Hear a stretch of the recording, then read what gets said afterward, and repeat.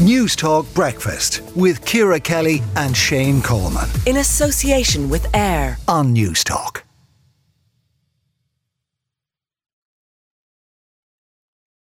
According to new CSO statistics, first-time mothers are having babies much later in life now. And the chair of the Institute of Obs and Gynae and former master of the Rotunda Hospital, Professor Sam Coulter-Smith, joins us now to discuss this trend. Good morning to you, Sam.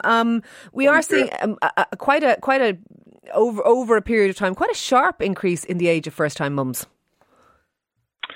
Yeah, you're right. There has been. It's I suppose when I started in Obs and Gynae, it was normal for women in their 20s to be having babies. Then it moved up to women in their 30s, and the average age would be early to mid 30s. And we're even seeing women into their 40s and well into their 40s having babies now. So it's absolutely right. The age has increased, and it's probably down to a mix of social and financial factors. Yeah.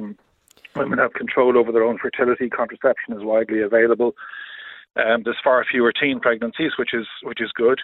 However, I suppose on the downside, couples are renting for longer. They're finding it more difficult to get a deposit together for a house. And we even hear stories of couples who have been living together moving back home to live with their parents so they can save for a deposit for a mortgage. So all of that put together means that people are putting off having babies until and very later possibly young women in their 20s and into their 30s don't feel inclined already, not just because of financial constraints, but because now they live different lives than maybe previous generations. They travel, they go out, they have a lifestyle that maybe is aspirational in a different way. Yes, you're quite right. The stats would show that 16 babies were born to girls under 16 last year, while 256 women aged over 45 gave birth. The thing about this and why we're talking about this is there may be loads of different reasons why this is happening, but the upshot of it is that there is increased risk in terms of pregnancy and in terms of fertility with age. And are you of the mind that perhaps women are making decisions to have babies later without maybe taking that into account? Yeah, I think when you're in your early 20s and you're working out when you might like to start a family, I think that some of those things just don't hit the radar at all. But it's important for people to realise that as you get older, the risks do increase. The miscarriage rate goes up a little bit, the fertility rate goes down a little bit. The risk of having a baby with a fetal anomaly goes up, but that doesn't really start rising until you're into your 40s, I suppose. But then, as women get older, maybe they stopped exercising when they left school. Their weight is a little bit up. Their risk of diabetes and thyroid disease is up. They're more likely to have complications in relation to preeclampsia, gestational diabetes, and when the complication rate goes up, then the intervention rate goes up, the induction rate goes up, and the caesarean section rate goes up. So there's a significant knock-on effect of putting off having babies until later. So, Sam, is the bottom line that we need to maybe just float with people so that they make informed decisions that, obviously you may choose to live a certain lifestyle, you may choose to save financially, or you may choose to make all sorts of choices in your life around your lifestyle and what you want to do, but that you also probably should factor in or weigh up the fact that it may have an impact on your family planning down the line should you want to have children, and just people then make informed decisions about that. Is that kind of what we're saying?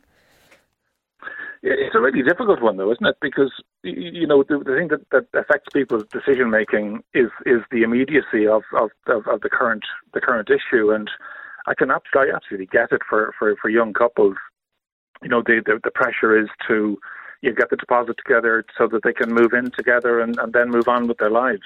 The career thing for women is also huge. I mean, people are putting off having babies until they reach a certain point in their career, and then when they do get pregnant, then the pressure is on for, they delayed this. They want it to happen now. It has to happen now. It has to happen in a particular way. And there are all sorts of pressures that go along with that. So, yeah, you're right. I mean, there are many factors that come into play here. And, I suppose the message is to get the message out there that there are lots of different things that you've got to consider when you're thinking about when you're going to start a family. Yeah, very wise words. Look, thank you very much for speaking to us this morning. That is consultant obstetrician and gynaecologist and former master of the Rotunda, Professor Sam Coulter-Smith. Let us know this morning, 53106 at a cost of 30 cents. Did you factor in, waning fertility or issues like that when you were deciding maybe when to start your family? Did you wish afterwards, maybe down the line, that you had have? Let us know. Let us know this morning. News Talk Breakfast with Ciara Kelly and Shane Coleman. In association with AIR. Weekday mornings at 7 on News Talk.